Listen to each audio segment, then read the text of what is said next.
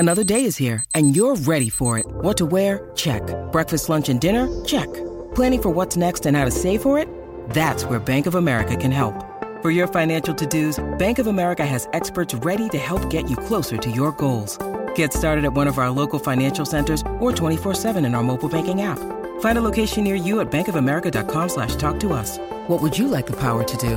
Mobile banking requires downloading the app and is only available for select devices. Message and data rates may apply. Bank of America N.A., member FDIC. Ryan Reynolds here from Mint Mobile. With the price of just about everything going up during inflation, we thought we'd bring our prices down. So to help us, we brought in a reverse auctioneer, which is apparently a thing.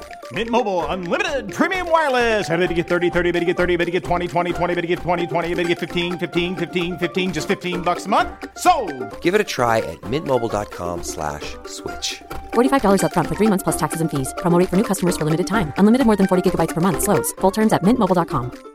Today on Millennial. There are already just a ton of creators out there who use Sherlock Holmes characters, and I'm just waiting for like the first official published gay erotica between Holmes and Watson to get published. You know it's coming. The fanfiction girlies will be thriving.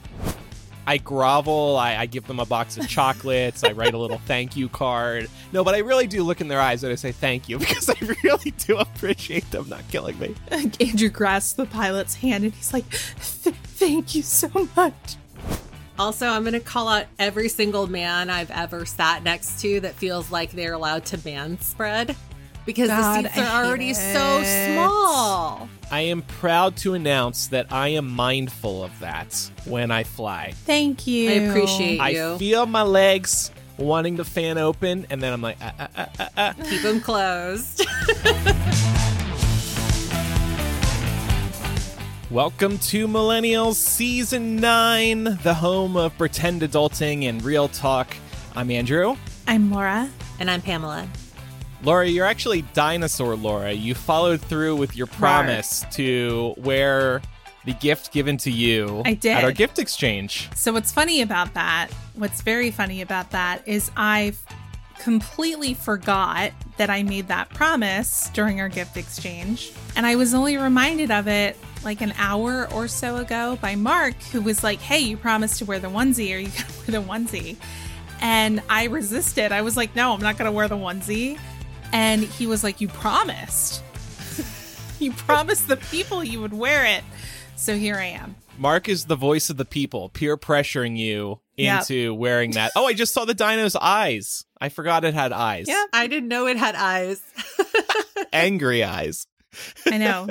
And your blue hair is a nice accent for the green dino. It makes the blue hair pop even more, I think. So very colorful. Looking good. Looking good. So everything that Laura says today, we will not be able to take too seriously. Like Pam and I will be sitting here listening to Laura talk about serious matters, but she's wearing a dino costume and we're just going to be like, know. Anyway, good job, Mark. Good job, Mark, on that peer pressure. This is journalistic integrity here. Oh, yeah. Let's see that on CNN. CNN's not fun anymore. Anderson Cooper and Andy Cohen weren't allowed to barely drink alcohol during their New Year's celebration. I love how they made sure to tell that to every single guest they had on. It's like, well, we're not allowed to drink, so what are you drinking? Oh, Kevin Hart was going off. Yes. Yeah, with his own tequila line. A great ad placement for him, honestly. Kevin Hart was openly saying shit multiple times live on CNN, and he was saying it so often that at one point they tried to censor him, but it was like so sporadic when he would drop the bullshit, the word bullshit, that they really couldn't even censor it. It was pretty funny to watch. But they have to backtrack on that next year. Oh, 100%. Nobody wants that. No, everybody wants to see Don Lemon being a really messy drunk. Yeah. Oh, and he missed the midnight celebration in his time zone. He was coming live from New Orleans and he completely missed the countdown live. And he was stone cold sober. Yes, he wasn't allowed to drink at all. That's so man. funny. Didn't Andy Cohen have edibles in his pocket, though? I think I saw a clip of him saying that. Oh, really? Oh, I love that. Yeah, he did. They were allowed to drink, but it was like once an hour. And they would play a fun game, which was called like Guess What We're Drinking or something. And they'd take a mystery shot and they'd have to guess what it was. That was fun. But if you're doing it once an hour, you're not going to get progressively drunk, which was the fun of that whole thing in previous years. That's the point. Yeah. Right. Anyway, well, they did usher in, albeit sober, a new year live on CNN. And with every new year comes new laws. And we took a look at some of the new laws happening around America. And it's always pretty interesting. We tried to pick out some of the more unique ones. I saw this one in California, Pam. This is a good one for you. Jaywalking has been decriminalized in the States. I honestly think this is great because who among us hasn't jaywalked, and it's such an issue, and nobody is really held accountable anyway, so they should have erased it a while ago. Right. Well, in a lot of places, including here in Nevada, it's you can still get a ticket. You can get a civil fine here with a fee of no more than $100. But I looked up to see if Laura's state of Georgia had anything for jaywalking, and I discovered that jaywalking is not a legal term at all in the state of Georgia. So just do whatever the fuck you want, Laura. Zigzag all over the road. Yeah, I mean, if you've ever walked around in Atlanta, you'll see that that's exactly what people do.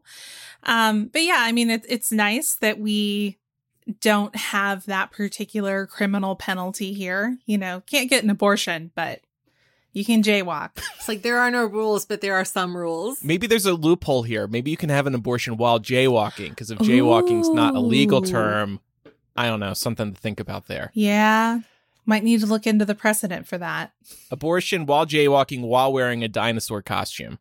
I think we found something here. That's very unique that the law hasn't tested yet. Can you imagine showing up to an abortion appointment in a dinosaur costume? Oh boy, there's an extinction joke here, and I may even cut that I'm saying that right now. You two tell me after the show. Meanwhile, at least 8 million workers in 24 states are getting minimum wage increases. That's pretty cool. This is another cool one. Beginning in March in the state of New York, telemarketers will have to ask at the beginning of a call if the person wants to be on the company's do not call list. I would pick up every one of those and be like, yeah, put me on your do not call list, bitch. Never call me again, and then hang up.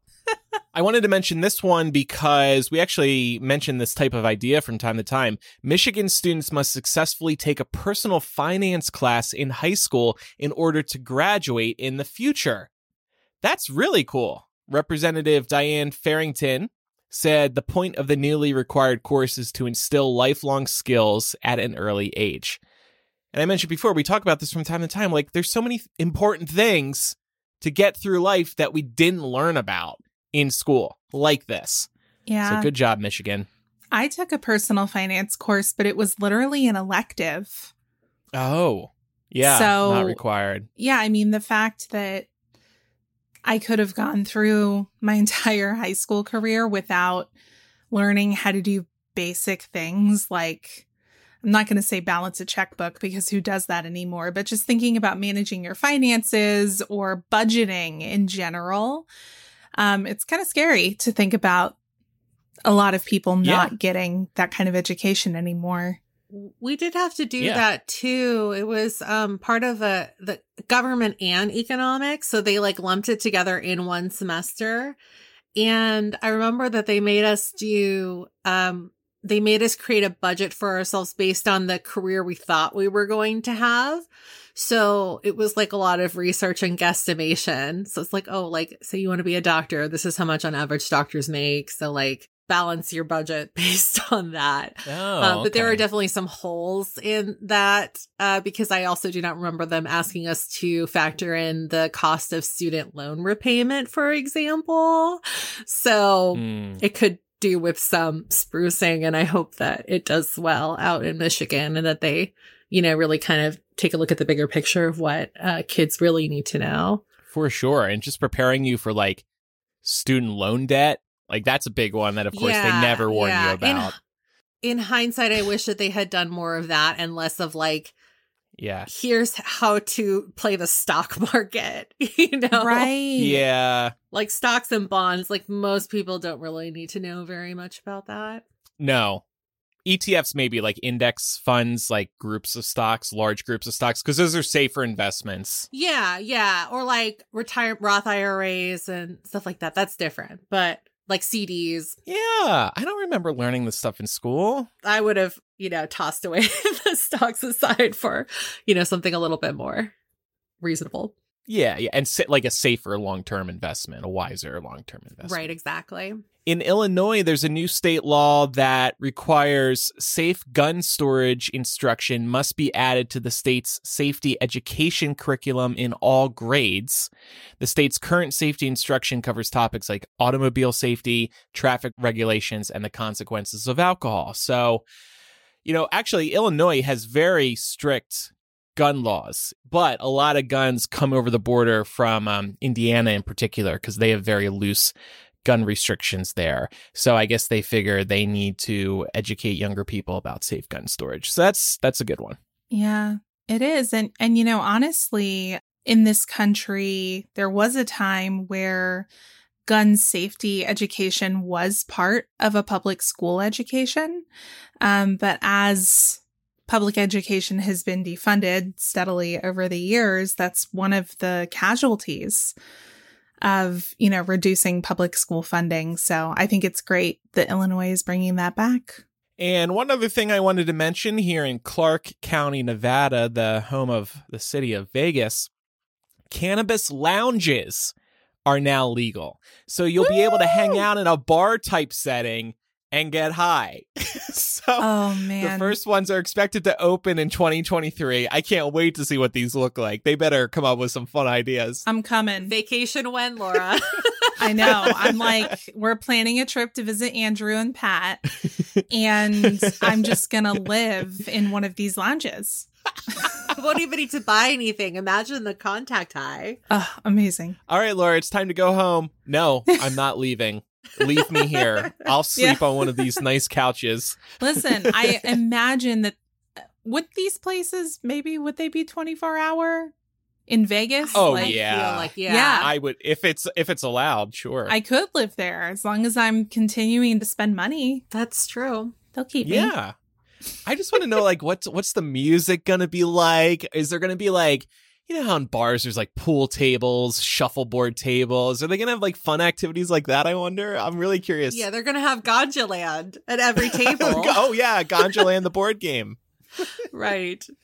Maybe some other board games too, like Twister. That could be fun in a cannabis Oh, that sounds like a disaster. That does. In a cannabis lounge in a city known for strippers. This is coming together well. Also new this year, this isn't a new law, but I wanted to mention this. I'm sure it's of interest to our audience. Sherlock Holmes is now in the public domain here in the United States because the casebook of Sherlock Holmes, the final set of 12 Sherlock short stories by Arthur Conan Doyle, entered public domain in the US as of the first day of this year. Sherlock has been in the UK public domain since 2000. So what this means is that people can start taking Sherlock here in America and creating their own stories, and the Doyle estate can't do anything about it. Last year, Winnie the Pooh actually entered the public domain, the classic quote-unquote Disney character. Now Pooh is in the public domain, and we haven't spoken about this on the show yet, but Laura, I think you in particular would love this. There is an indie horror film coming soon starring a bloodthirsty Winnie the Pooh. It's called Winnie the Pooh Blood and Honey, and it hits theaters later this year. Oh, I'm going. This is right up my alley. I love it. It's going to be interesting, too, because there are already just a ton of creators out there who use Sherlock Holmes characters, and I'm just waiting for like the first official published gay erotica between Holmes and Watson to get published. You know it's coming. The fan fiction girlies will be thriving. Yes. I'm all about it. They already have Raylo fan fiction that's been turned into real books. Obviously, Twilight has had the same phenomenon happen. It's on the way. Oh, yeah. Pretty interesting to know. A couple of other things that we wanted to touch on here quickly that came up while we were off air. We have a new Speaker of the House, y'all. It only took 15 votes. But, Leader McCarthy is there. We won't get into it a ton right now because I think if anybody was following this, you probably saw all of the amazing footage from C-SPAN. C-SPAN was really on fire during this. As a loyal C-SPAN viewer myself, I was really pleased to see how enjoyable people found the viewing experience during all of this.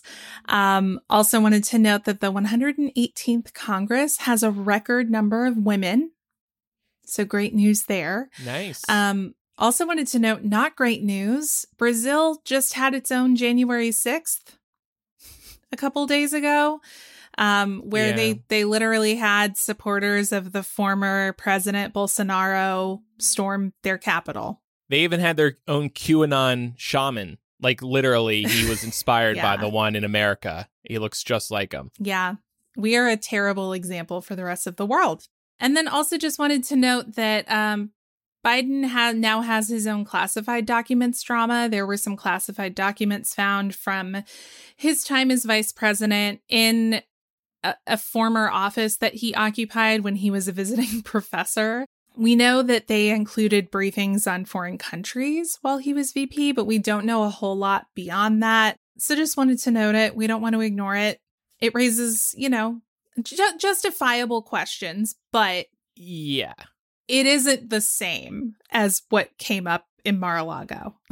It's not the same. So far, it seems like Biden's wasn't intentional. He was surprised, he said on Tuesday, to learn about this. He quickly turned the documents over in all of the documents. So obviously, we're already seeing differences here between Trump and Biden. However, this is still a massive talking point for the right. Who cares that Trump did it? Biden did it. Yep. And they're not going to listen to the nuance. It's just Biden did it too. So this is just a huge bone. It's going to be the new but her emails. Yep. Yeah, exactly. So I have to sigh over this. It's disappointing because this was and it remains a really bad thing that Trump did. Yeah.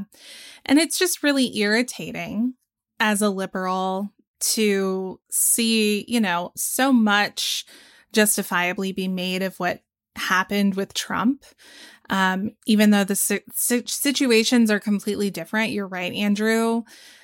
Trump supporters are not going to see the differences in these situations, and it's going to become a talking point that eats up news cycles. It's all you're going to hear about from the right-leaning news networks, and it's going to be the rebuttal to everything.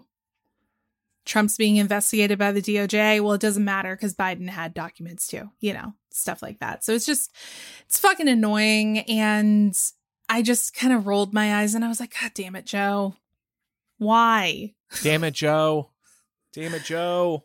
That's not the Aviator Joe I used to know. And by the way, on the McCarthy thing, did y'all watch any of the votes, any of the 15? I don't expect you to watch all 15. Yeah, I tuned into some of them. I didn't watch all of them, but they were good. I love the train wreck. I see on Twitter another one's coming up. Ooh, another one's coming up. Load up CNN. Watch the fireworks. I just felt bad for the Dems who had to be there the whole time and also re-vote and re-give their speech like each time. It was really frustrating. But on the other hand, I'm sure Dems were in a way happy to be there because they're helping make Republicans look like a disaster. So yeah, there were a couple of instances where I questioned whether the Republican body of the House can do math, because it seemed like they would be very certain that they had the votes, and then a couple of people would vote present, and there was like this shock that resounded from it. A fist fight even almost broke out once. Yeah, I was like, guys, it's math. It's just basic math.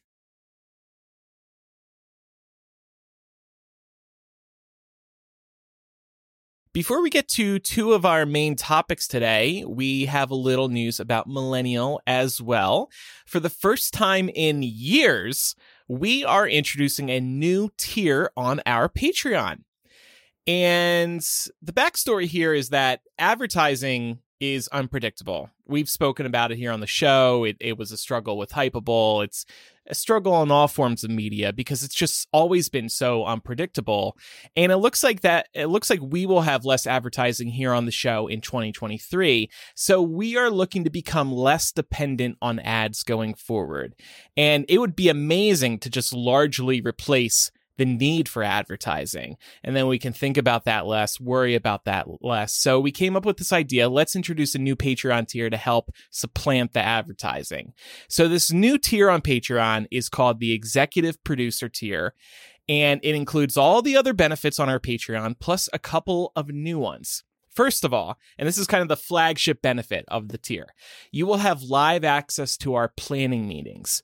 You will be able to hear these after if you can't make it live, but we will be broadcasting 2 of them a month at about 6:15 p.m. Eastern, the Friday before the upcoming episode. These planning meetings, and you two can help me speak to this, are a lot of fun. We've been doing them for about a year, just the 3 of us, and they're laid back. There's unhinged Friday energy.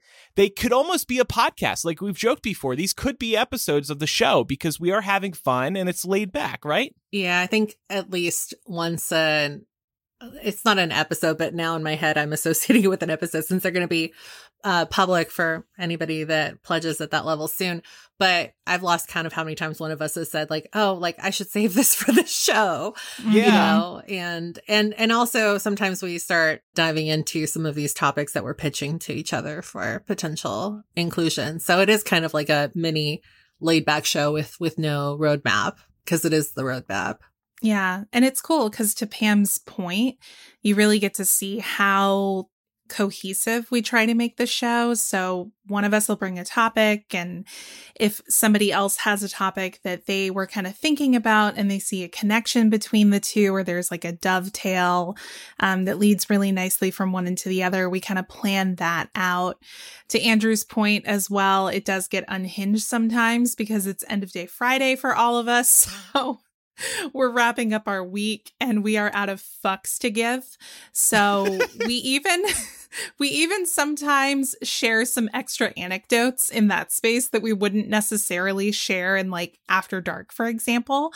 So this is like a new level of access that you'll be getting. And it's a lot of fun. Yeah, we're really excited about releasing these because, like I said, it sometimes feels like a crying shame that these aren't being heard because they do go so well, like in terms of like compelling audio content. And we also talk about how our weeks went in general, too. So it's really good stuff. We're going to be live streaming these through our Discord. Once you go to the Executive Producer tier, there will be this new channel that you see where you'll be able to listen live. I think it's going to sound pretty good, too, because we're using Discord's Clubhouse ripoff to do this. So the audio will be crisp and balanced. It should be really good. So we're looking forward to this. So that's the flagship benefit. And then the other benefit is you'll be receiving a personalized video thank you message from one of the 3 of us about a week or 2 after you pledge at this level or you upgrade. So, of course, existing patrons can upgrade. We would love that if you did that. We're thinking many of you will.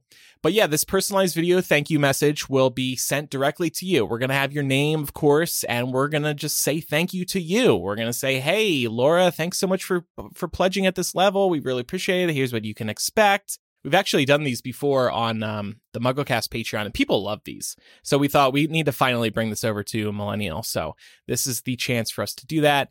And then last but not least, related to the planning meetings, later this winter, there's going to be an area in the Discord, again, for executive producers where you can pitch your own ideas whenever you want. And you'll be able to discuss with fellow executive producers and us, of course, as well. So this tier is $20 per month.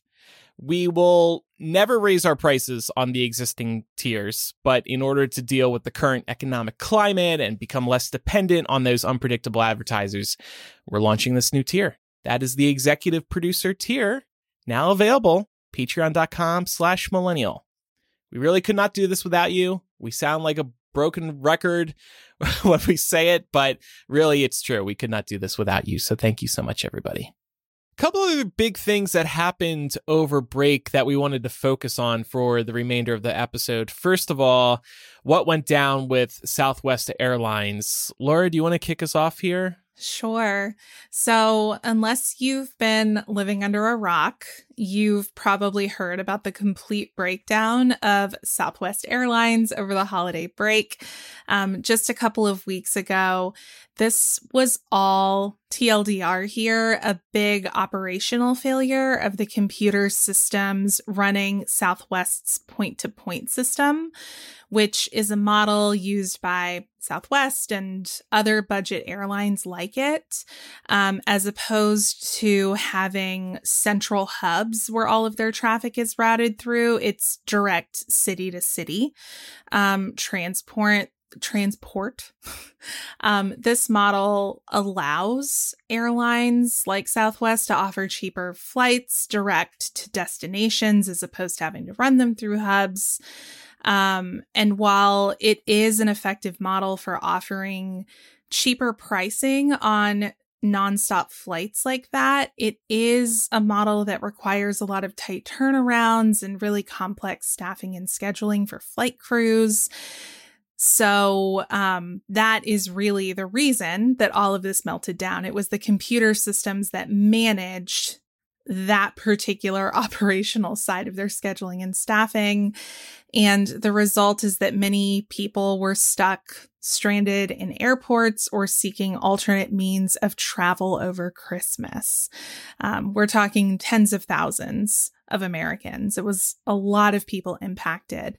So I wanted to ask first, do we know anyone who was impacted? And what did we make of this travel clusterfuck? Yeah, we had family that were impacted. So we have family in Texas, and Texas is a really big Southwest hub. So they always fly Southwest when they come out here, but they also fly Southwest when they come out for the holidays. So the last few years they've been coming for Thanksgiving and Christmas. And so they were here for Christmas. We're supposed to fly out on the Monday after Christmas Day. Christmas Day was a Sunday, so the 26th. And their flight got canceled, and they were told that the earliest they might be able to get on a flight was Thursday. So this was okay for my family because obviously they were staying with family anyway. So it wasn't like some people who were completely put out and had to figure out, accommodations. At least they had somewhere to go. But at the end of the day, because they couldn't guarantee that they would get on flights on Thursday, my Texas family decided to keep the rental car they'd already had while they were out here and drive it all the way to Las Vegas. And then they got back home on American. So it was like a completely different airline. But the thing about Southwest is that it was impacting all the airlines because everybody was trying to do the same thing. So it was a gamble for them to do that because they could have shown up to Las Vegas and then realized that, they weren't able to get on American after all, but it all worked out. They drove from the Bay Area to Vegas? Yes. That's a long ass drive. That's like It is. 10 hours. Yeah, and it's not a fun drive this time of year either. So right, it's not very direct. Yeah, and also just like the road conditions and stuff like that too. I don't know anyone who was affected. However, I had Southwest flights coming up the following week, so I was nervous that mine were going to end up being canceled. They weren't. They had a stretch of a good 5 days there, 6 days maybe, where all hell had broken loose. But then they had said at one point, okay, by Friday we're going to pretty much fully recover, and they did follow through with that. So that was good to see. And yeah, like I said, by the time my flights came around, they were unaffected. But how about you, Laura? Did you know anybody? Actually, yeah, Mark's dad got stuck. He was visiting family in Jamaica over the holidays, and he got stuck there for an extra 3 days. But fortunately, he was, because he was there visiting family, he had somewhere to stay. But it was kind of this weird waiting game because people weren't exactly, at least in the early stages of this, people weren't exactly getting reliable estimates on when they would be able to get on a flight. Oh, yeah. The whole system broke down. The teams at the airports didn't know what was going on. It was tense. I was being fed Southwest Gate videos on TikTok nonstop. So I was watching all these people losing their minds at the gates. Rightfully so, I understand. Like, these people were waiting hours and hours at the gates, and then they had a chance of catching a flight, but then the pilots who were supposed to handle the flights timed out, meaning they couldn't work any longer that day. So then that flight had to be canceled.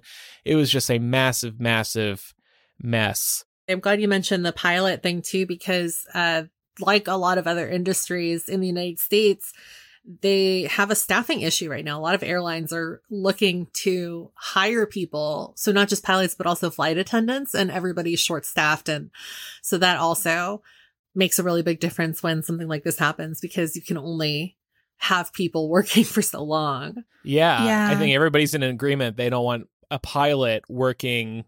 I don't know what the limit is, but they don't want them working a long day to the point where they're tired while flying you. It's probably like 12 hours 35,000 or 15 feet hours. in there. Yeah. That's Yeah.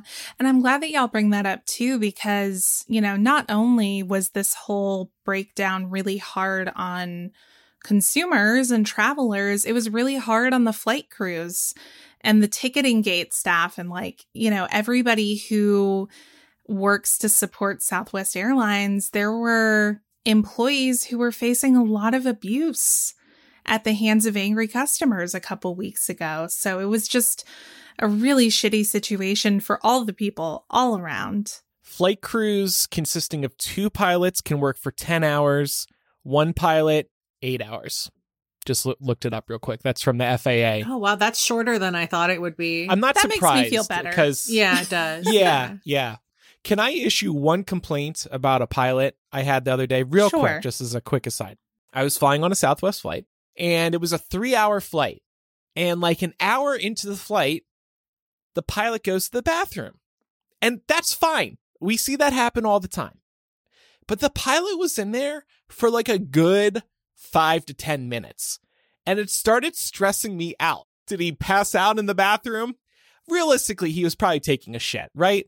But I'm like, dude, it's a 3-hour flight. Hold the shit in to the end of the flight. You know what I'm saying? Like, I was uncomfortable. Do you want him to shit himself in the cockpit? Andrew's like, every pilot has to wear adult diapers now. It was also a very early morning flight, like 5 a.m. So I'm like, oh, yeah, I get you, man. Early morning shits. Am I right? So like, I understood it, but I was also like, come on, it's only 3 hours. Wait till the end. I had just never seen a pilot that long in the bathroom, and I didn't love it. I'm pretty sure what you're proposing is an OSHA violation. Telling the pilot they can't shit. Look, I love pilots. When I pass them getting off the plane, I look them in the eyes and I say, thank you. No, I mean it. Thank you for not killing me. I'm very grateful. I'm just saying, it was a little long for me. Do you clap when they land? No, I don't clap when they land. Maybe if it was like a traumatic experience, but no. I can attest to this because I've flown with Andrew and I've seen him thank the pilot. I get a little stressed. Yeah, when we flew together, we flew through a really bad lightning storm. You were so freaked out the entire time. Well, that makes sense because it's a lightning storm. Yeah. I grovel. I give them a box of chocolates. I write a little thank you card. No, but I really do look in their eyes and I say thank you because I really do appreciate them not killing me. Even the one who took the long poop. Andrew grasps the pilot's hand and he's like, thank you so much. Are you single, sir? Madam? Anyway, let's return to our focus today. Yeah, so trying to become a little more serious here, although I don't know how possible that is in today's Get Up. But we do know that the Department of Transportation has been ramping up heat against the airlines in recent history anyway. But this incident is definitely adding fuel to the fire. The DOT has promised an investigation into this meltdown with Southwest, and they're pressuring them to provide refunds and other necessary compensation quickly. That said, fully compensating every impacted passenger could take several more weeks.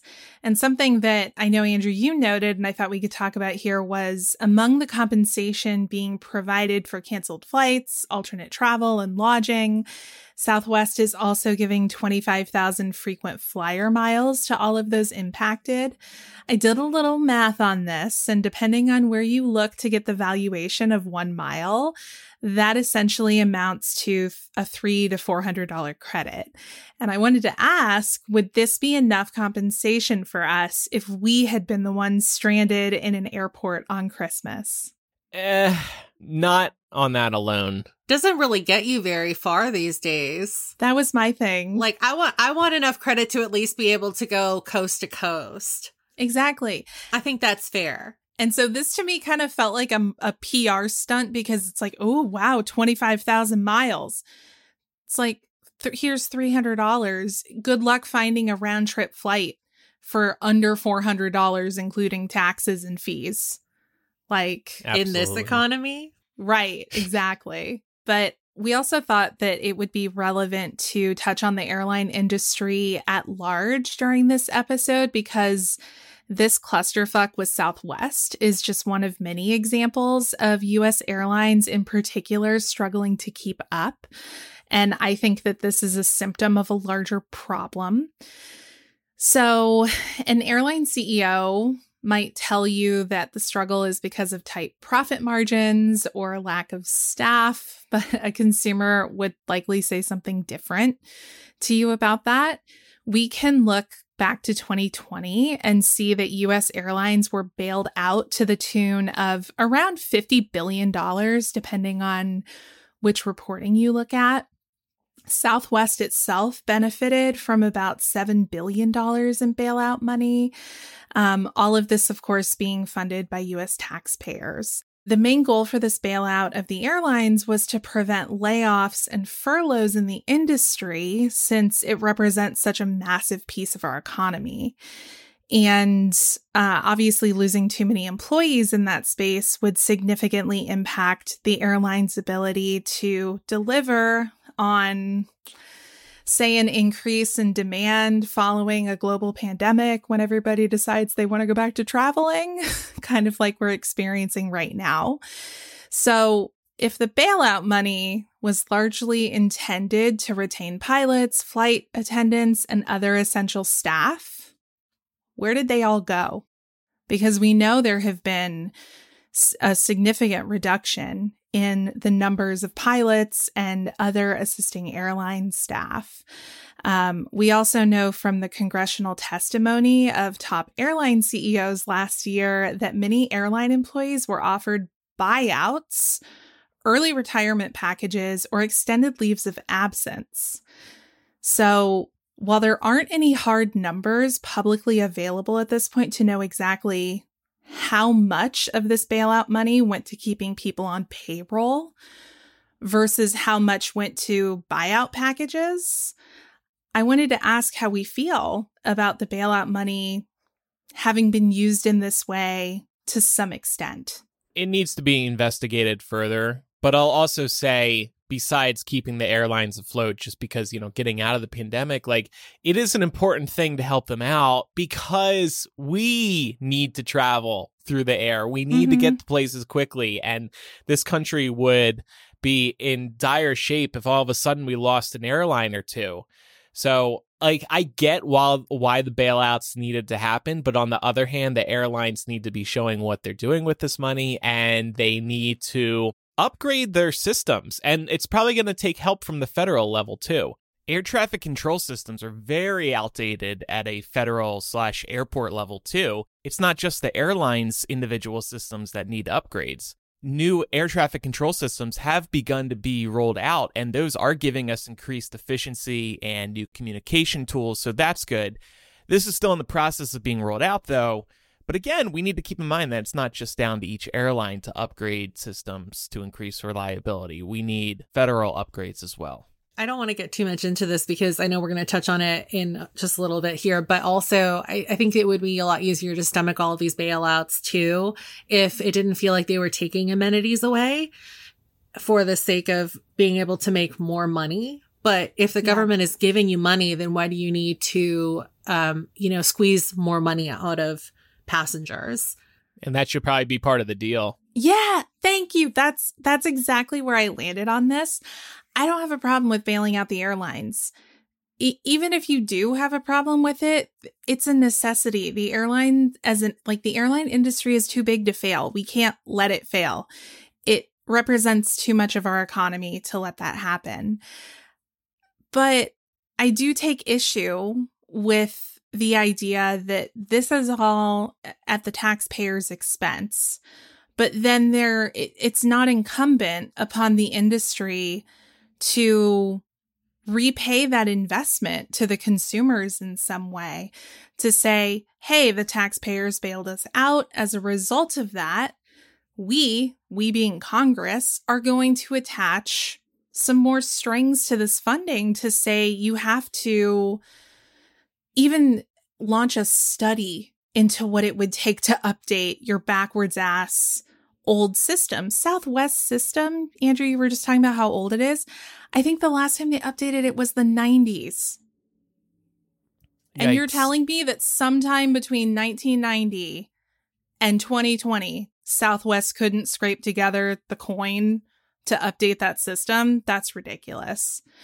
We know that airline... And they're playing with fire. They knew they needed to update it at some point. Yeah. They couldn't get away with it forever. And then it looks uniquely bad when Southwest is the one who has such a problem restoring operations after the snowstorms we had a couple weeks ago, whereas Delta, United, etc., they all restored normal service after a day or two. Like that was a key issue here, and why it's especially embarrassing for them. Yeah, it really is. And I mean, honestly, they're not the only ones who need to be embarrassed, because the Department of Transportation also announced that 1 in 4 flights were canceled between January and September of 2022. So these operational problems existed. They predated what happened with Southwest, right? And a lot of those problems originated because they didn't have the staffing to support all the flights that they were making available to people to book. So the airlines were knowingly allowing people to book flights that they knew they couldn't possibly support because they didn't have the staff to do so, at least in part because they were offering people buyouts and early retirement packages during the pandemic instead of using that bailout money to keep people on the payroll. It's ridiculous. Right. And then that begs the question, well, if a lot of people got early buyouts, where did the bailout money go? What was it used for? Which goes to your point, Andrew, about needing some kind of investigation. Yeah. There is another angle to this, too, and I hadn't thought about this as we run through some numbers here. And I don't think you've brought up these stats that I'm highlighting now yet, but what I wanted to just address really quick is that the airlines' margins are actually incredibly thin. They do make a lot of money, but they also have to spend a lot of money. So they're not netting much of a profit at the end of the day. And part of the reason why is because we as consumers demand the cheapest tickets possible. And Spirit, Frontier, Southwest to an extent have driven down the prices of these airline tickets because that's what we've want. That's what we've grown accustomed to. And that's why you see the seats being packed in the airplanes. This may be why you see airlines not hiring as many people as they should, because their margins are already as thin as they are. So we as consumers might have to accept one day that tickets need to go up in price. They already are they feel very expensive. Mm-hmm. On the other hand, we're being sent through the air at 500, 600 miles per hour, and we can get across the country, if you're going from west to east, in about 4 hours' time. That's incredible. It's worth a high price to move at that speed and, get good service and not have your knees hit the seat in front of you. But there's a real problem going on, not just in this country, but around the world with these low-cost tickets that then make it difficult for airlines to turn a profit. And then these other issues come up. So yeah, there's it's kind of on us, too. That's one of the uncomfortable truths here. Yeah, it's definitely a balancing act for sure, because then you can talk about some of the behaviors that airlines participate in order to offset those ticket prices and those slim, I'm saying slim with air quotes here kind of because, right. I mean, 2022's net profit for the airline industry was $2.4 billion, which I don't think any of us really has a proper concept of how much money $1 billion is. Like, you could not, like, the entire audience of this podcast, like, we could not right use $1 billion in all of our combined lifetimes. Like, it just wouldn't happen.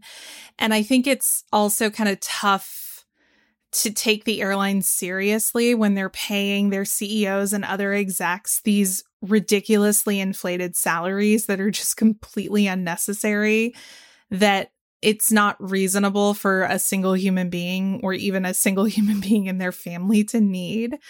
But then they participate in different types of price gouging, like the fact that there's not clear and transparent lowest fare pricing, the fact that there's no regulations around how they show that, and how two people can be looking at the same web page at the same time, but just in different geographies and see different pricing. So there are a lot of kinks here that obviously need to be ironed out. And part of it is, from the consumer perspective, what is actually like the fair market value for us to be paying for airline tickets? I don't really know the answer to that. No, I know. Yeah, it's tough to say. And especially when we do look at airline tickets now and they already feel so expensive, it's hard to stomach the idea of paying significantly more. Well, especially when the quality feels like it's deteriorating. I think that's what's really tough to accept about it, because it's one thing if prices get more expensive and the service gets better, kind of commensurate with the price increase. But when, to Pam's point, you're losing amenities and 25% of all flights got canceled for the vast majority of 2022, it's hard to argue in favor of the airlines raising their prices from a consumer perspective. So we'll talk about some airline and plane amenities that we would like to see improve, namely the sizing of seats on this discussion about improving service, Laura. But one topic I wanted to touch on quickly is, can Southwest actually bounce back from this? Because there's been a lot of talk. Everybody's saying, oh, Southwest is going to take years to recover from this. It did look terrible for them. If done right, I think Southwest will be just fine if they aren't fine already, which I'll get to in a moment. But during the course of this whole story, I heard this interesting story from the 80s about a company doing everything right during a crisis. So in the fall of 1982, 7 people in the Chicago area died when bottles of Tylenol were poisoned with potassium cyanide. And several copycat crimes popped up around the country as well. So this was really bad for Tylenol, even though it wasn't Tylenol's fault that the bottles were laced with poison. Police had actually suspected the crime was being carried out by somebody taking them off store shelves and then putting the Tylenol bottles back on the shelves, and then the people would eat the poison. Tylenol, so their response to this, which again wasn't their fault, Tylenol did a nationwide recall of all Tylenol. They also launched a nationwide advertising campaign telling people not to use their own products.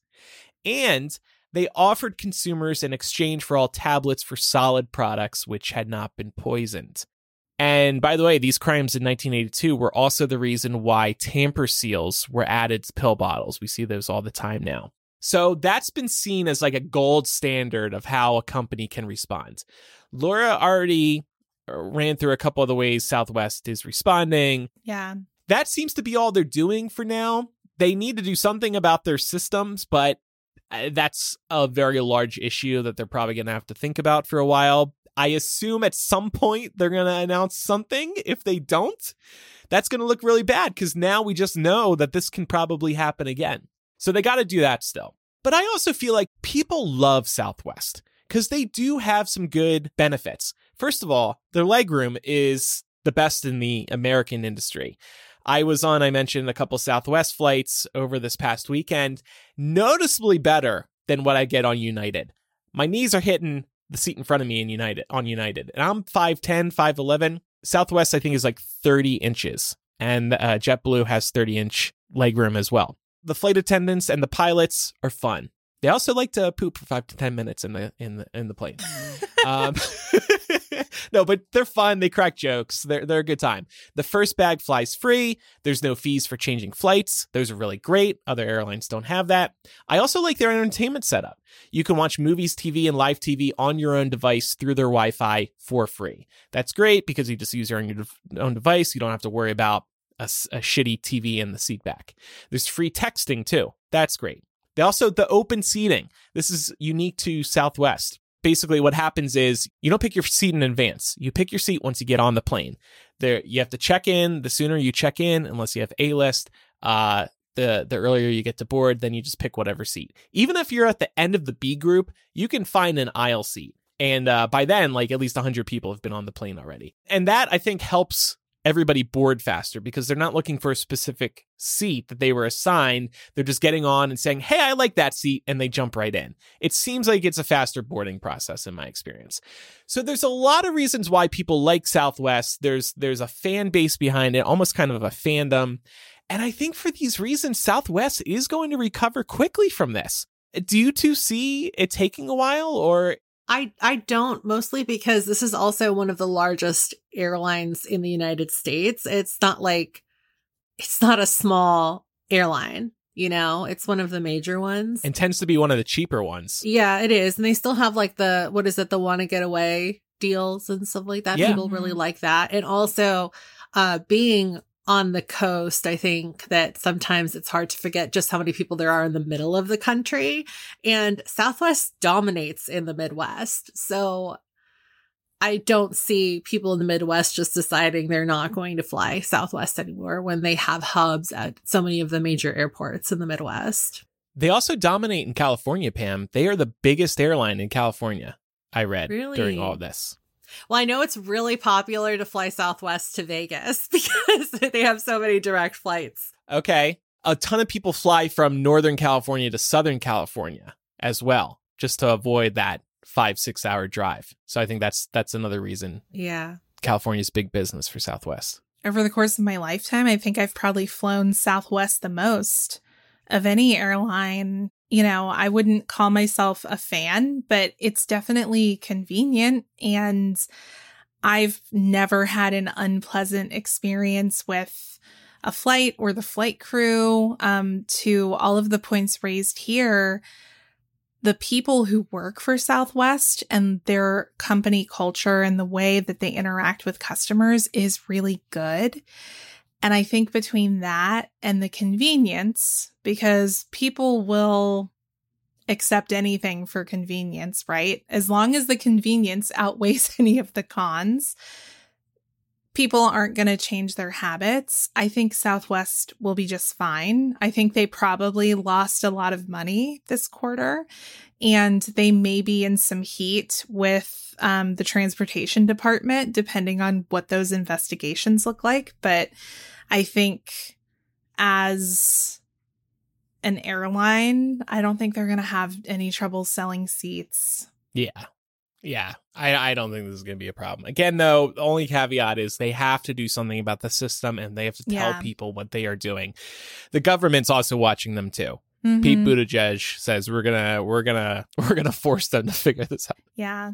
And that's really what pisses me off. What pisses me off about it is that it is likely that they could see sort of like minimal consequences from this, just depending on how the DOT decides to pursue it. And if they, agree to pursue it as harshly as Buttigieg has indicated over the last couple of weeks, because they're not going to see any repercussions from consumers.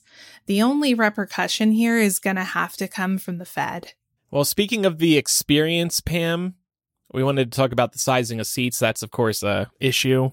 Yeah, very quickly. And this kind of goes back to our earlier discussion during this segment about how amenities have gone downhill. And I know that Andrew also brought up that even though, seat sizing and legroom has noticeably shrunk over the course of the last few decades, Southwest is still doing a pretty good job of giving you a tiny little bit more.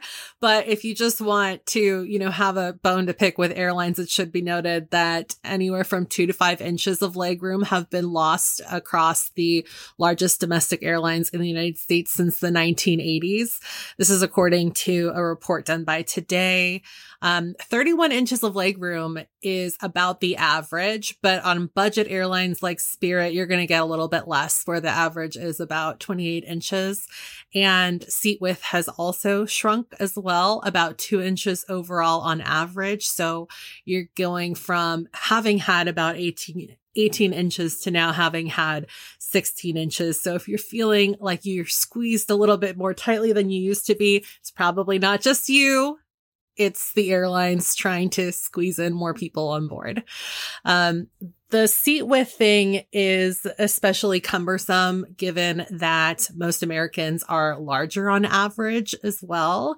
And it's really shitty if you are a larger human because, you can obviously ask for seatbelt extenders, but it's not going to be a comfortable ride in any sense of the word. And, the only solution that the airlines have basically offered is like, if you're too big and you need more room, then you should buy 2 seats or you should upgrade to first class or business class, which, I understand that leaving a sour taste in people's mouths because not everybody can afford to do that, especially when flight prices are already on the up. Yeah, I agree. Yeah, and you especially notice the seat width when somebody's sitting next to you, which tends to be most of the time. But I'm always overjoyed when nobody's sitting next to me. It's my gosh, me too. Stretch out. Yeah. It's such a relief. Also, I'm going to call out every single man I've ever sat next to that feels like they're allowed to man spread because the seats are already so small. I am proud to announce that I am mindful of that when I fly. Thank you. I appreciate you. I feel my legs wanting the fan open, and then I'm like, And on my most recent flight, I was so thoughtful that I hooked my one foot over the other one so my leg would not extend over without my noticing. That's so I basically nice. tied my legs to, I know. But I'm telling you, we can't help it. We got to air out that area. Why? That's what I'm going to tell men next time I'm sitting next to them on the airplane, that I have to air out my area too. So I would like to man spread as well. We like having a little space for our jewels. It just feels good to man spread. I know it's not right, but I'm just letting you know from my side that it's natural for us to want to do it, even without thinking. So, well, just defending all my guys out there. I'll provide a little bit of good news on this front, potentially good news. Something called the Airline Passengers Bill of Rights was introduced to the Senate last fall. And if adopted, this would provide several protections, including mandatory disclosures for lowest fares and prohibition of air carriers reducing seat sizes or legroom. So let's hope for this. And that would actually be great because it's not just discomfort that's at risk here with these shrinking sizes. Shrinking spaces also pose some pretty serious safety issues. When I was researching this, I came across an article from Condé Nast Traveler where they said that no U.S. airline economy seat currently meets the FAA's own research standards for the amount of room needed for the proper bracing safety position. So when they go through the safety about bracing, which is just basically like putting your head down and bracing with the seat in front of you, like there's not enough room for people to do that. So That's kind of scary to think about. And less room also means that it would take longer to safely evacuate a full airline. And current federal regulations require that it take about 90 seconds to safely evacuate a full aircraft. But emergency evacuation testing has not been actively conducted since the 1990s. So it's anybody's guess as to how long it actually takes these days with less space. Testing has not been actively conducted since the 90s. You'd think that's something that's conducted like yearly. Right, exactly. But are we surprised? Because I think that there was something else that Laura brought up earlier that they hadn't looked into since the 90s either. Right. So everything is out of date. Wonderful. Just another thing for me to panic over as I board my next flight. Don't let your dad listen to this episode either, because we know he's notoriously He'll never visit you again. Little correction. I may have said that Southwest has 30 inches of legroom earlier. It's actually 32. And JetBlue also has 32 inches, just in case I said 30. I guess Southwest also doesn't charge you extra to sit in the exit row because it's a free-for-all. So that's kind of nice. You might get a little extra. Right. All seats are the same. No first class either, but there is a front row with tons of legroom, just like the exit row. I think that's another reason people really like Southwest. It feels like the airline of the people. There's no upper class who gets first class, and you have to walk by them and be like, oh, I wish I had money for this first class seat. It's like everybody's just the same on Southwest. It's the Bernie Sanders of airlines. 30, what's his number? 32 inches of... It's a missed opportunity for a brand deal. Bernie average donation. 27 inches of legroom is too... I lost my Bernie impression. I'm going to have to practice and try again. While we're on the topic of airlines, I have to tell you, too, about a big whoopsie I had. So you can bring your own water bottle on the plane, but when you go through security, it has to be empty. No liquid allowed in the water bottle, right? I'm relatively new to this whole bring your own water bottle on the plane. So I've done it once or twice, remembered to get rid of the water. When I was flying home from New Jersey, and this was right after Christmas, so airport's very busy. Even though I've pre-check, I still had to wait in the security line for a little while. I had forgotten to empty my new Millennial water bottle. So I go through security. Of course, they pull my bag aside. I'm like, oh shit, that's right. I didn't take out the water. They were like, either you have to go back through security and toss or drink the water, or we have to toss the water bottle. I am so sorry to announce that I said, let's just throw out the water bottle. And I know. I felt like the biggest piece of shit. This is supposed to help the environment. Instead of now it's going to sit in a landfill forever. But it was very busy holiday travel. I didn't want to get in the line again. And I have more water bottles here at home. Okay, that's fair. See, this is something but that I still felt like shit. I was going to say, this is something that I really like about SFO. And I'm sure that there are other airports that do this too. But, you know, San Francisco is my home airport, so I fly out of there often. They have multiple dispensers on your way towards TSA for you to like dump your water out, and then they recycle that water. So they're reminding really nice. you before you even enter, like, make sure to dump your water out. And also, by the way, we're going to recycle the water and like use it to water the plants here at SFO. So I think that's really nice. That's and amazing. I feel like more airports should do that, because it would remind people to toss their water and nobody would have to give up their expensive ass water bottles. I know. Was there like, Andrew, I have to imagine, like, was there some kind of potted plant or trash can on your way you could have just like slyly dumped your water into? No, but like they hold it hostage until you go back out through security. You know what I mean? But here's my thing. I need to tweet Mayor Pete about this, since he's the head of transportation and Secretary of Transportation. Why don't all the TSA stations have a little makeshift sink where the TSA agents can dump the water and then give you back your water bottle? Think of the environment. Like, okay, I know you're not going to install drainage at all the TSA stations. That's unrealistic. But how about like a kind of porta potty thing, but for liquids, and then you give the person the water bottle? Or just a bucket A bucket. Do you think they're actually going to toss it, or do you think it's going to end up at like one of those stores where people can buy stuff from lost luggage that never gets claimed? I'd be happy about that. At least it's not going to waste. I would love that. We get an email from somebody like a year from now. I bought your bottle at the Newark Airport bottle recycling store. Honestly, I really hope that happens. That's our talk on airlines for now.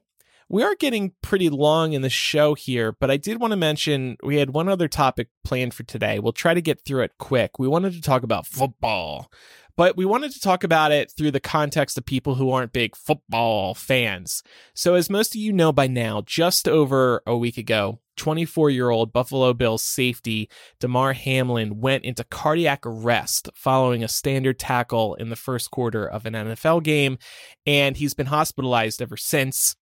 He was recently taken out of the ICU and transferred to a hospital closer to home. The good news is he may be released from the hospital soon as he continues to recover well, and the doctors currently suspect that the cardiac arrest occurred because of blunt force trauma. From a sport and media angle, the story was just unprecedented.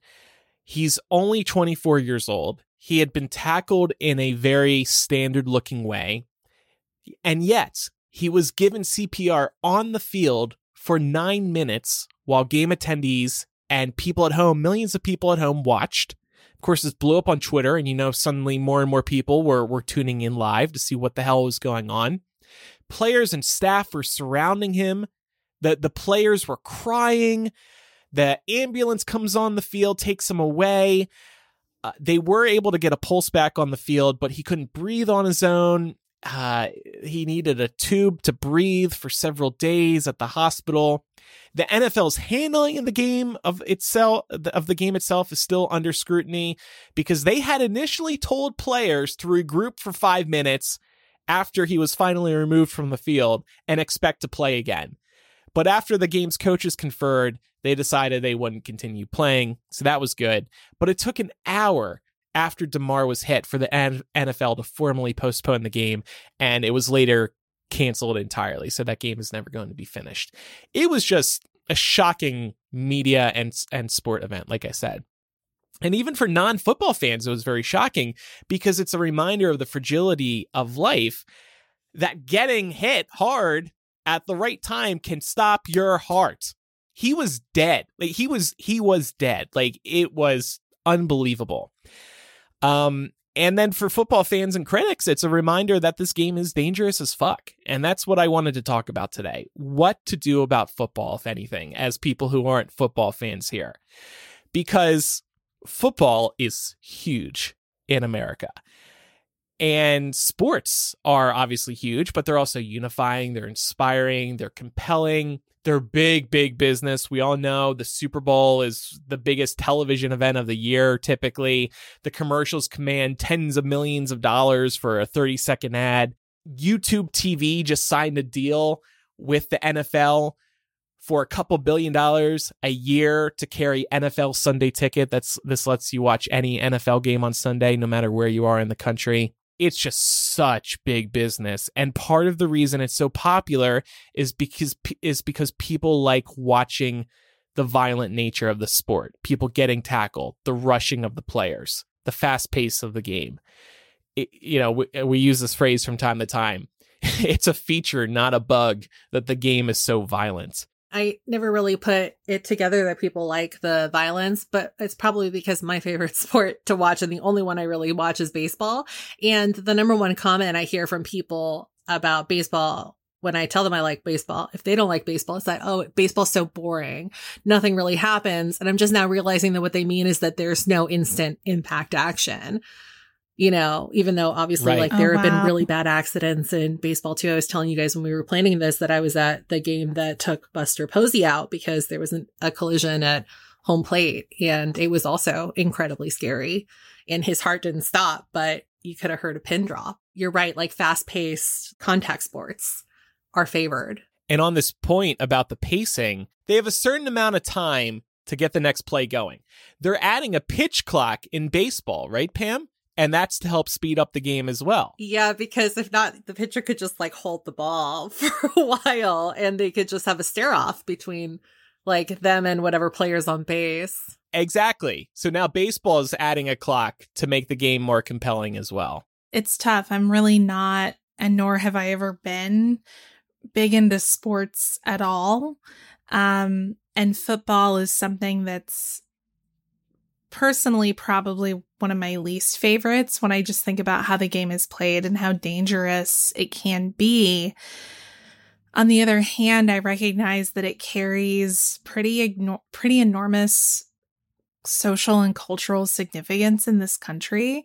And I think much like we were saying about Southwest, there's not a chance that Southwest is going to have trouble making bookings. And there's not a chance that any moderate to diehard football fans are going to change their perspectives on the sport because of this incident. It's not the first time something like this has happened in football either. So I think it is so woven into the social fabric of this country for a lot of people's experiences, not everyone's, but certainly a lot of people, that I think it would be really hard to extract some of these elements that make football popular from the sport. I did see Liza in our Discord bringing up the point that maybe football can become touch football. Yeah. In our lifetimes instead of tackling, right? And that would obviously be huge, but I don't see that happening super easily. No. Not saying that I don't think it should, but being realistic, and also being from the South and people here love their football, it would be a really tough sell. Yeah. Yeah. And that was one of the solutions I was thinking of as well. I mean, Liza did say in our lifetime, yeah, maybe like 50 years from now, we might see this. It's definitely not happening anytime soon. If Damar, thank God he didn't, but if he did die, I think they would start asking very, very big questions because they frankly got lucky. And you also have to give credit to the medical teams on site. Cardiac arrest does not happen commonly in the NFL. This may be one of the first times it's happened, if not the first time. The fact that they were able to save him was amazing, and props to the medical teams there because they prepare for a lot of things. They don't expect that's going to be happening at the game. They expect a pulled muscle, a broken bone, but cardiac arrest, this guy is dead. CPR for 9 minutes, that's not something they expect. So it is amazing that they were able to save him. And the NFL, of course, does know that their game is very dangerous. They have a whole site dedicated to the health and safety of players. You don't really see this on the MLB's website or the website of golf. Of course, one of the biggest issues that has been spoken about over the years has been brain damage. In the last 20 years, the NFL has made dozens of rule changes due to players experiencing brain damage and other severe injuries.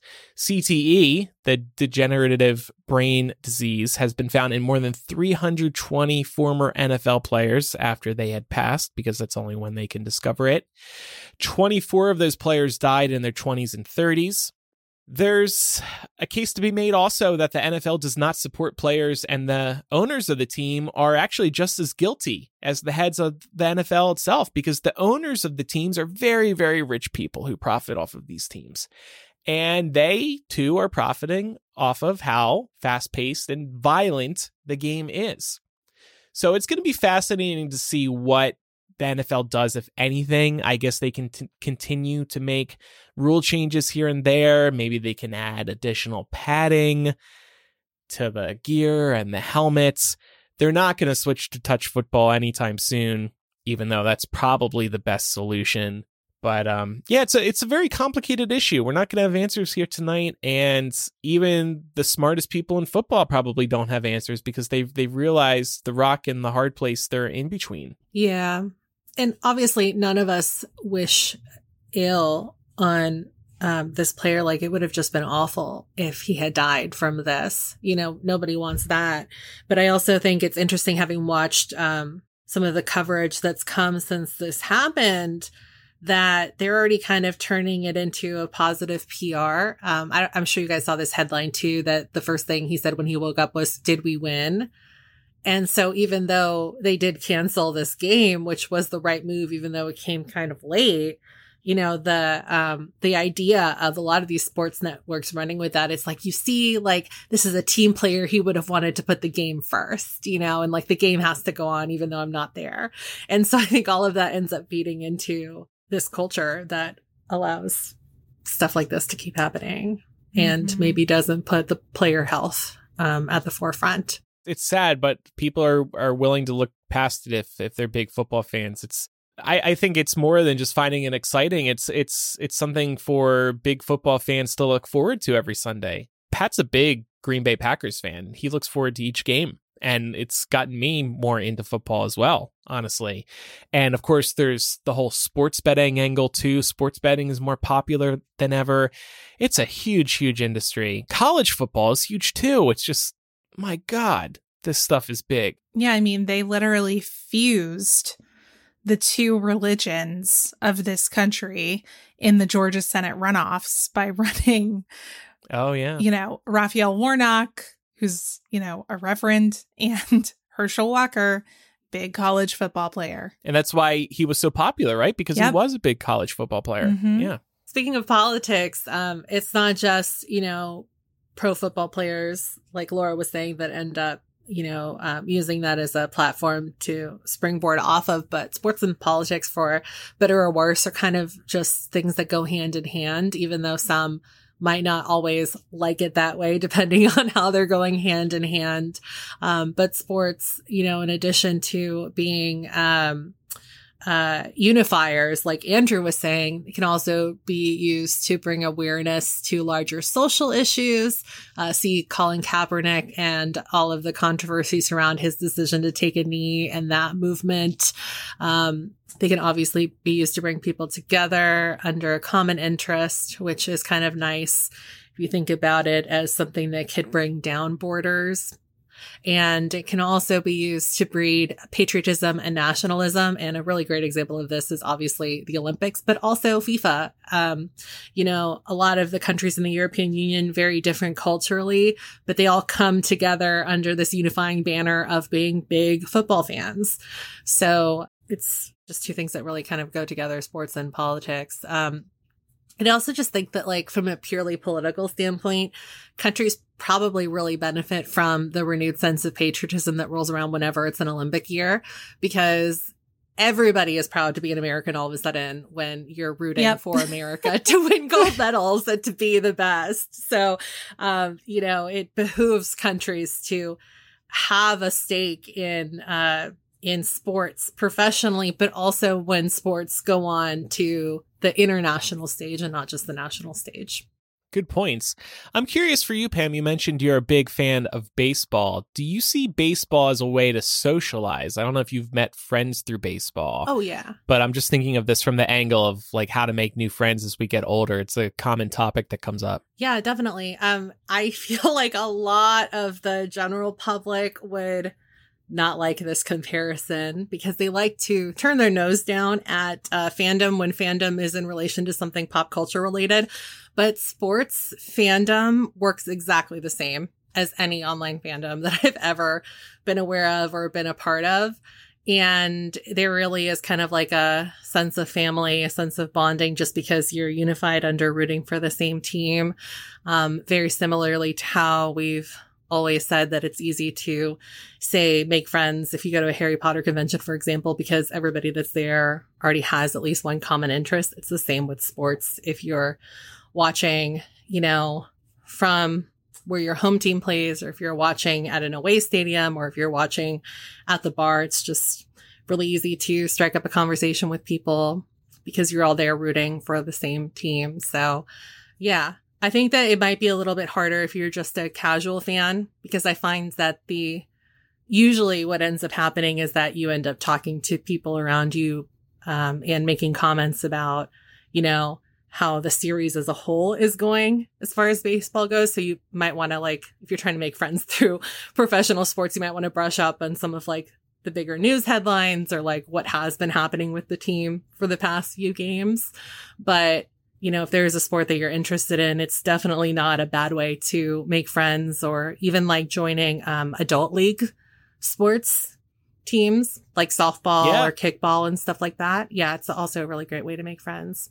The gays love kickball. Gays love kickball. Lots of gay kickball leagues, in all seriousness, in cities across the country. And I will just mention briefly, Zian mentioned sports, especially football, are a way out to a lot of kids in poverty. That's definitely true, thinking of like scholarships. But I'm also thinking, you know, to say something nice about the NFL, they do have a lot of initiatives to help out local communities and whatnot. So there's some good going on there. It's not all bad, but there are some very, very serious issues. So those were a few of the things happening over the last couple of weeks. It's good to be back. This was a fun episode today. Coming up in After Dark, we're going to have a later topic. We're going to talk about the popularity of the Stanley Quencher water bottle. I guess I need one of these after throwing away my millennial water bottle. But we were also going to extend the discussion into talking about other brands people have become obsessed with and what brands we've become obsessed with or loyal to. This water bottle is unique, so I thought it'd be fun to chat about that and more coming up in today's installment of After Dark on our Patreon. Our Patreon, again, now with the new and improved tier Executive Producer, where you'll be able to hop into our pretty fun and laid-back planning meetings twice a month. And you also get that video thank you message as well. Thanks to everybody who supports us at patreon.com/millennial. And you can also get After Dark through Apple Podcasts if you prefer to support us that way, which we also appreciate, rather than Patreon.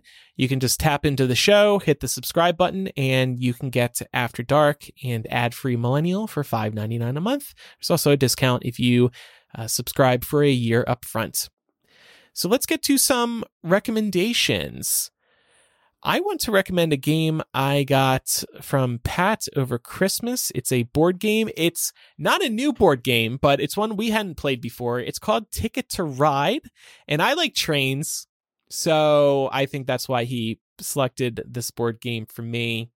It's basically like a territory type game where you try to claim as many of the train routes across the country as you can. It's pretty fun, not too difficult to learn. And there's a few spin-offs as well with different maps for different countries around the world. So if you're looking for a new board game, this one I think is considered a classic. It's been around for a long time and just gets rave reviews. Check out Ticket to Ride. Related to today's conversation, I wanted to recommend the Department of Transportation's Airline Customer Service Dashboard.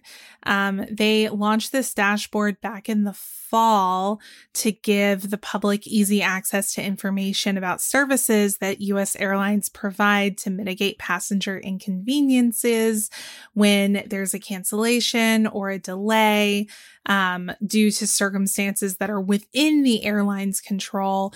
It's a really nice chart that shows you all of the airlines and the various amenities or services they have to offer you, and lets you know with either a green check mark or a red X whether or not that airline will offer that service. So definitely keep it handy next time you travel.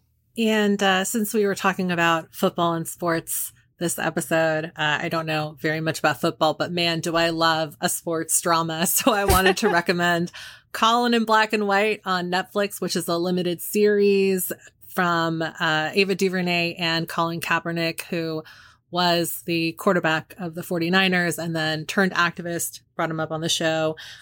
This is a dramatization of his life, and it kind of takes you through his teenage years playing sports and his road to not just becoming a pro athlete, but also to becoming an activist.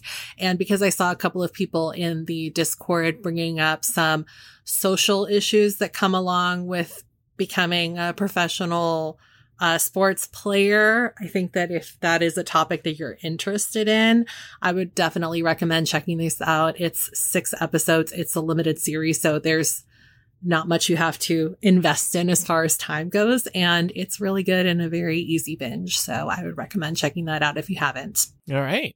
If you have any feedback about today's episode, you can send an email to millennialshow@gmail.com, or you can use the contact form or anonymous confessional on millennialshow.com. You can also follow us on social media. We are Millennial Show on Instagram, Twitter, and Facebook. And then over on TikTok, we are Millennial Pod.